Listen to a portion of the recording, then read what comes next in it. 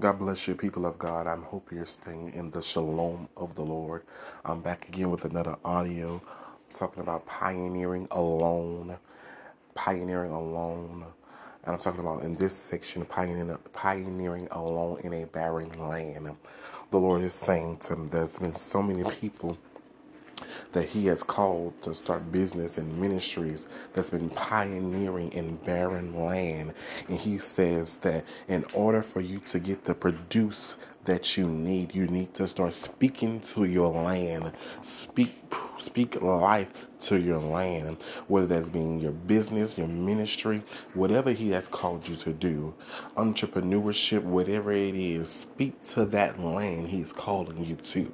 Speak to that group he's calling you to, that barren land. He says that there's been some of you that's been trying to start business in certain regions, in certain areas, but you have not started because the land has not given you the produce that you're looking for, the fruits that you're looking for.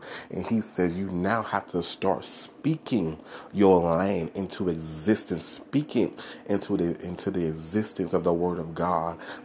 Speak what the word of God says about your land. So whatever it is that your God has called you to, in whatever region he's calling you to start your business. He said once you start speaking out your mouth and decreeing and declaring that he has ordained what he has ordained for your life and your ministry, your business, everything else will come to pass.